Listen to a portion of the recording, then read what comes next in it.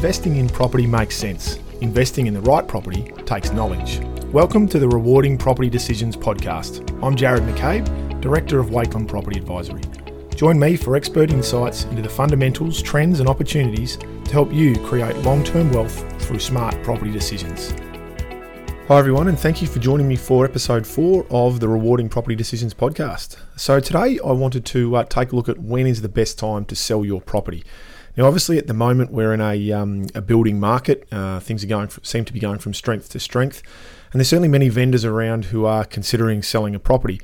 And obviously there are a hell of a lot of things that you need to think about when you're going down this process. These can range from what's my property worth, which agent should I use, what method of sale, what marketing is worthwhile and perhaps what's not, how much commission should I pay, and how best to present my property to maximise that end result. But one of the key questions that certainly an agent won't answer for you will be when to sell. And most agents will tell you that now is the best time, and I've heard that time and time again over the years. But there are many considerations that you do need to look at when you're taking into account what is the best time of the year for me to sell my property.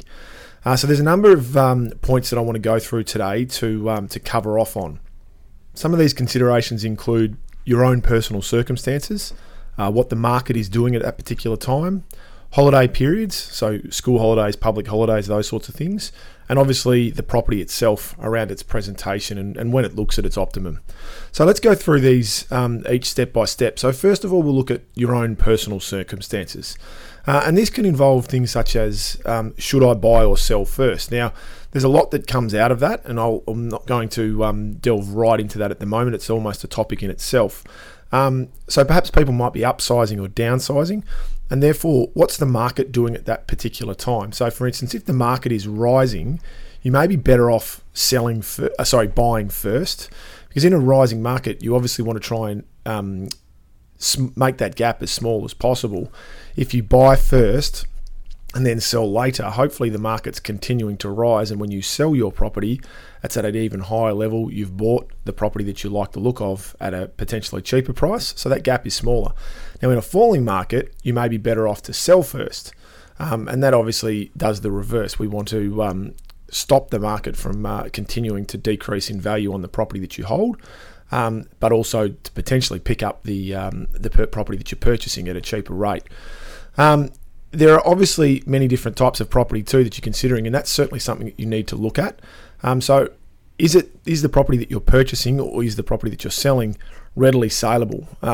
Or are there some intricacies with each of those properties that might make them either hard to come by on the buying side of things or not as easily saleable? So for instance, are you on a main road that might mean that you don't have as much interest from certain buyers, or are there some adjoining uses or surrounding development that may put people off and may mean that you might need to take a little bit longer to sell a property?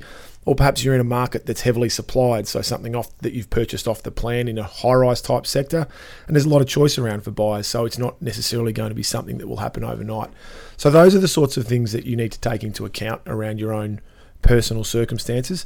The other thing is around finance. So depending upon your own financial circumstances, whether it's you're potentially moving towards retirement and therefore may not be able to get bridging finance, that may dictate as well whether or not you should be buying or selling first. Because if you go to a broker or a financial advisor and they step back and say, well, listen, unfortunately, because of your age, where you sit on your employment or your future employment, we really can't afford to buy first. You need to have the certainty of having sold your property, and then once that's gone through, we can then look at buying something. And if that is the case, you may need to be prepared to lease for a period of time if you're not able to get a long enough settlement on the sale of your existing property to give you enough time to buy the right property. And it's an important thought process to go through before you go down the sale of a property, because if you haven't got your head in that right space and you are insisting on moving straight from one property that you own to the next, you may end up making the wrong decision, forcing yourself to buy a property that in the long term is not exactly what you're after. So if you buy yourself some time by being prepared to lease for 6 or 12 months, you can ensure that you'll buy the right property and you'll feel comfortable there going forward.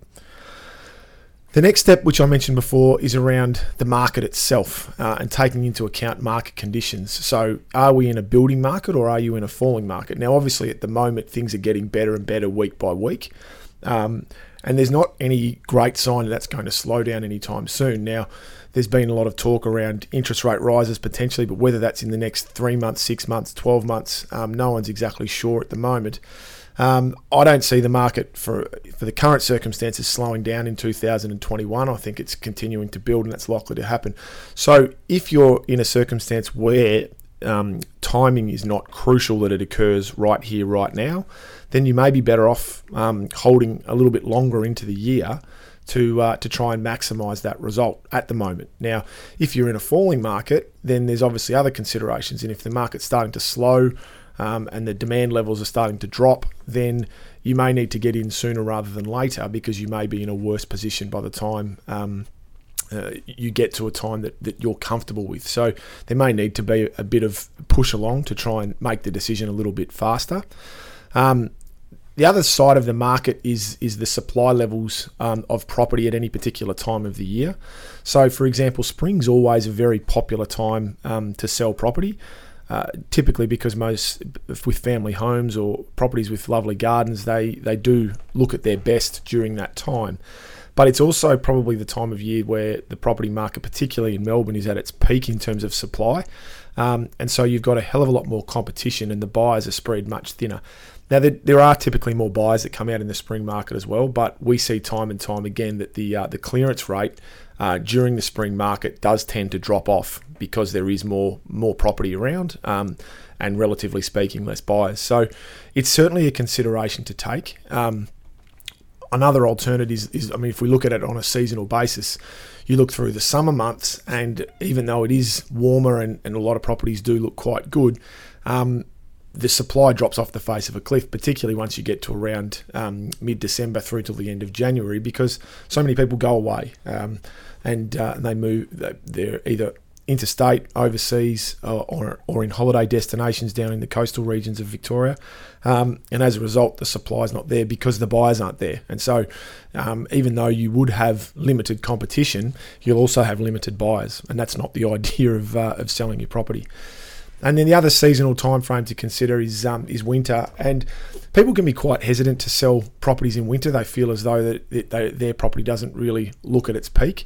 But it can be, if you have the right type of property, it can be quite a good time because the supply is definitely down. But if you do own a property that perhaps is a little bit dark, for instance, and needs to feel a bit lighter and brighter, then winter may not be the best time to do that. But if you've got a property that perhaps has a lot of north light at any time of the year, and maybe even gets a bit hot internally during some of the warmer months, then maybe winter is a good time because you get some great natural light coming through on some of the warmer winter days in Melbourne, and it presents the property quite well. So it shouldn't be a blanket. It's a matter of taking the property itself into account around those seasonal factors and seeing what works best for you, but also considering the supply and demand impacts that particularly around metropolitan Melbourne that they have. Now, the other thing to consider when you're looking at the market is how are you going to sell that property in terms of then therefore looking at when you should best optimise the timing. So the options from a campaign point of view are an auction, a private sale, expression of interest, they're relatively similar but slightly different, or an off-market type campaign. Now, with an auction and an expression of interest, it's typically around a 4-week campaign. And so you need to then take into account interruptions that might occur during that time, whether they be holidays, which we'll speak about shortly, or other things like, say, the AFL Grand Final, which now is creating a long weekend, but previously it didn't, but it was still not the ideal time to have your property on the market. The thing to also bear in mind here is that it's not just about the actual auction day or the conclusion to the expression of interest not being on a public holiday. Ideally, you wouldn't have an interruption during your campaign because people go away and therefore won't be inspecting your property. It's a very tight time frame. It's been tested many different ways over the years, extending it, contracting it. But typically that 3.5 or 4 weekend time span is the optimum for an auction or expression of interest. So you need to look at that and potentially pick your auction date, work backwards to when the campaign will start, and go from there. Private sale, there will usually that type of property is in less demand, and therefore likely to have a slightly longer campaign, and you will therefore probably have some form of interruptions along the way. I'll go through the interruptions that you get in the holidays section here in Victoria, but with a private sale, it's more about the fact that you don't necessarily have the depth of demand with that type of property, and therefore that method of sale is going to be better, because if you go to an auction, if you don't have multiple parties bidding on that property, it's going to defeat the purpose. And if it's the wrong type of property for an expression of interest, you could put buyers off because they're not familiar with how that scenario plays out. The last one there was the off-market, which sometimes can also potentially be a pre-market campaign. So agents testing the market to see whether or not the interest levels are there for that type of property. It's quite common, for instance, before Christmas to do that. If you're intending to sell in February the following year, they might test the market beforehand. So you've got a few weeks there to try that out. There's no marketing expenses with an off-market, so you leading into a time frame, it can test the market. But in a rising market like we're in at the moment, it's generally not ideal. Okay, so if we move on to the next consideration around selling is, as I mentioned previously, the interruptions that you can suffer. And the majority of those are around holidays, whether they be public or school. So if we look at public holidays first, or we look at the whole scenario of holidays first throughout the Melbourne year, it's quite interesting. There's really not, if you sit down and go through the calendar, there's really not a period of time where you get much more than 6 to 8 weeks of clear span, no interruptions to a particularly an auction campaign. So obviously at the start of the year, we've got Australia Day. Things don't tend to kick into gear until after that, people coming back from holidays. You get a run up until early March there, so that's about 5 weeks, 6 weeks, to the Labor Day long weekend in early March. Then depending on when Easter falls, this year it's early April, you get another 5 to 6 weeks. Easter falls and the school holidays sit in there as well, so that takes us to mid-April. We then get a clear run from sort of mid-April through to the start of June, so it's about another 6 to 7 weeks when we get the Queen's Birthday long weekend. Other side of that, we get a run from sort of mid-June, school holidays in July, late June, early July. We get a run then from mid-July through till about the AFL Grand Final, and that's typically probably the longest, from the end of July through till the end of September, is the longest clear span that we'll get in Melbourne. From the Grand Final, you get another month until Melbourne Cup, and then from Melbourne Cup or the Spring Carnival, you then get a run of about 6 or 7 weeks through to Christmas. So it really is quite interesting that there are that many interruptions and that many considerations just around holidays that need to be taken into account around selling a property. People go away during public holiday periods, particularly in Melbourne at the moment when they haven't been able to get away a lot because of COVID. And so that can really limit people's opportunities to inspect properties. When you're selling, you really want to reduce the interruptions as much as possible to give yourself the optimum ability to sell your property. It doesn't necessarily, as I said earlier, have to be that the interruption's on the auction day. If you can help it, it's better to not have an interruption for the entire campaign if possible. School holidays are similar, but they're not always the same, or don't always have the same impact as what public holidays do on properties, because depending on your buyer profile, it may not be that that the purchaser is that impacted by school holidays. So, for instance, people first or second home buyers who may be in their 20s to 30s, perhaps not having children yet. That's not the type. It's not a home that's suitable to having children. Then perhaps the school holidays won't interrupt your campaign. So, for instance, an Art Deco apartment in an inner city suburb is less likely to be impacted by school holidays than what a family home in and around Preston might be, because that's where people may well be away. So, having consideration for your buyer profile around these holidays is a really important thing as well. And then you can look at things like, say, holiday homes in some of the coastal regions of Victoria, and they can actually have the reverse, whereby the best time to sell those is actually going to be during those holiday timeframes, because that's when everyone migrates down to those regions and there'll be the most or the highest level of demand for properties in that spot. So it's a really important to understand who your buyer is and how they might be impacted by certain holidays, and whether that's a positive or a negative on that property.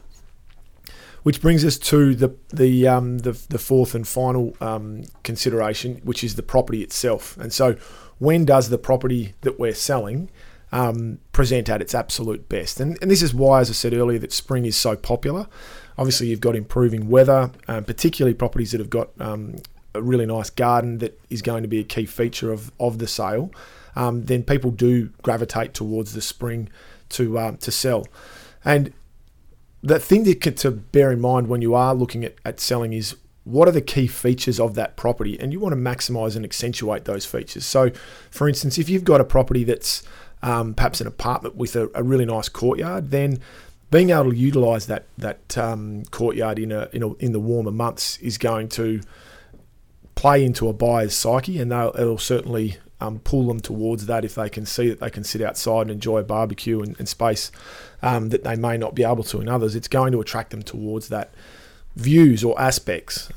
If you're selling a property in the middle of winter and it's quite cloudy and overcast and you can't actually see that view, then you're not maximising the time of year and maximising one of the key features of that property.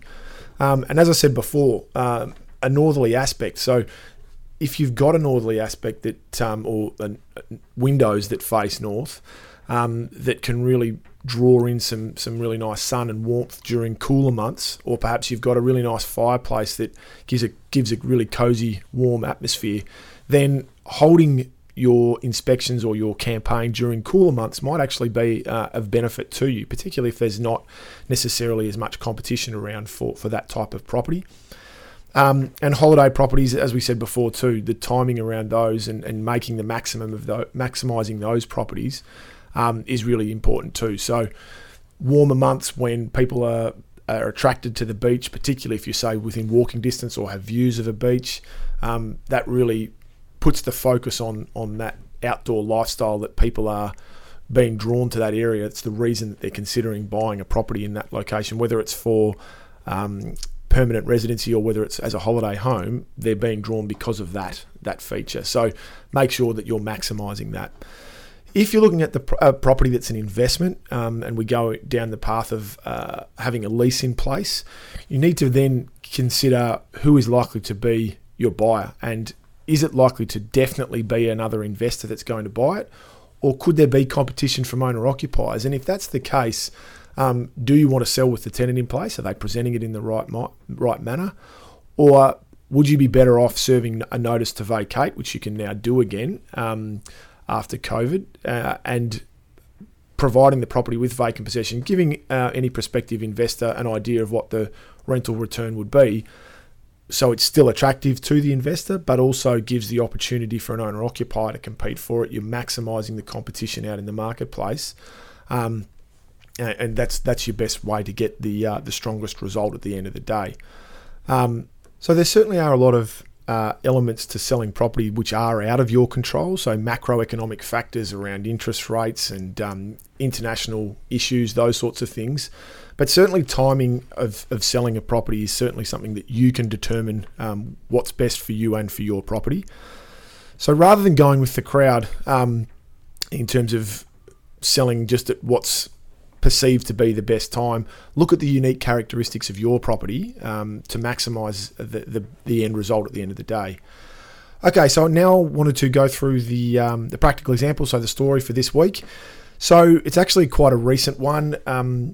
I had some clients looking to sell a family home in the inner eastern suburbs of Melbourne, and they'd been preparing to sell this property for almost 2 years, and they'd certainly been in the mindset, not necessarily doing work to the property, but having that as a consideration. It had reached the point of their life where they didn't really need the size that this property offered, and so after doing a lot of discussing and talking, we had in mind early 2020 was going to be the time of year the time that we were going to put this property to the market. So obviously through the back end of 2019 and into the start of 2020, the market was really building nicely after a few years of fairly stagnant growth and performance. But obviously COVID hit, and so the decision was made, quite obviously, to hold back and not go forward, because they weren't in a position where they absolutely had to sell. They had the ability to hold back if needs be. However, there were certainly a number of agents who were suggesting that they should try and sell it off market. There was no need to worry about the presentation of their property. It was the type that would just meet with good interest no matter what it was. So we can take it off market. It doesn't cost you anything. But that wasn't the right scenario for them. They really wanted to make sure they maximised the end result, and they didn't need to just sell for the sake of selling, which some may have considered in that scenario. But then as 2020 progressed, there was a strong push again from different agents to sell during May and June before the second wave ended up hitting and going down the path of an expression of interest. Now, that's wasn't necessarily the wrong method of sale for this property. It was certainly something that we did consider. However, we didn't feel as though the time again in May or June was still quite right. The market was certainly better in sectors, but by no means was it overly strong. And so the decision again was, look, the timing's still not right. We don't need to. And then obviously the second wave hit, and that justified that decision. And then we had another really strong push when the market opened up end of September and into October. And particularly with the building of interest leading up to Christmas to maximise that. We never know what's going to happen in the new year. We need to sell now, get it out of the way, and give yourself a clear run. But again, we held firm. We didn't want to be pushed. They didn't want to just sell for the sake of selling. So again, we held firm. We wanted to get a clear campaign. We wanted to maximise the presentation, both because they did have a lovely garden. We didn't need to sell in spring. The garden could be presented really well during warmer months. And we held firm that we wanted to have a clear campaign with no interruptions, and to present the property in its best light and use the ideal method of sale, which we determined was to be an auction. So the decision was made to sell the property in early 2021. Getting clear of the public holiday interruptions that can come, as I mentioned earlier, both sides of January through to Easter. And we had a really, really strong campaign. It was maximised in terms of its exposure, both from an online and a print marketing campaign. We had very strong bidder interest and a really well-attended auction, well over 100 people at the auction. 5 bidders bidding on it, and interestingly enough, one of those bidders that did put their hand up on the day of the auction had looked at it back when it had been considered as an off-market in early 2020, and at that point had dismissed the property because they didn't feel as though it was quite right for them. It wasn't presented as well. And then when they came back through during the campaign, they, with the proper presentation having been carried out, which is what we always intended, they did actually really like the property. So that justified the presentation side of things. But certainly after that really successful that campaign, we ended up selling the property for 20% above the reserve price, which was a fantastic result, and they were obviously over the moon with that. So certainly justified the timing around selling and making sure that it was maximised.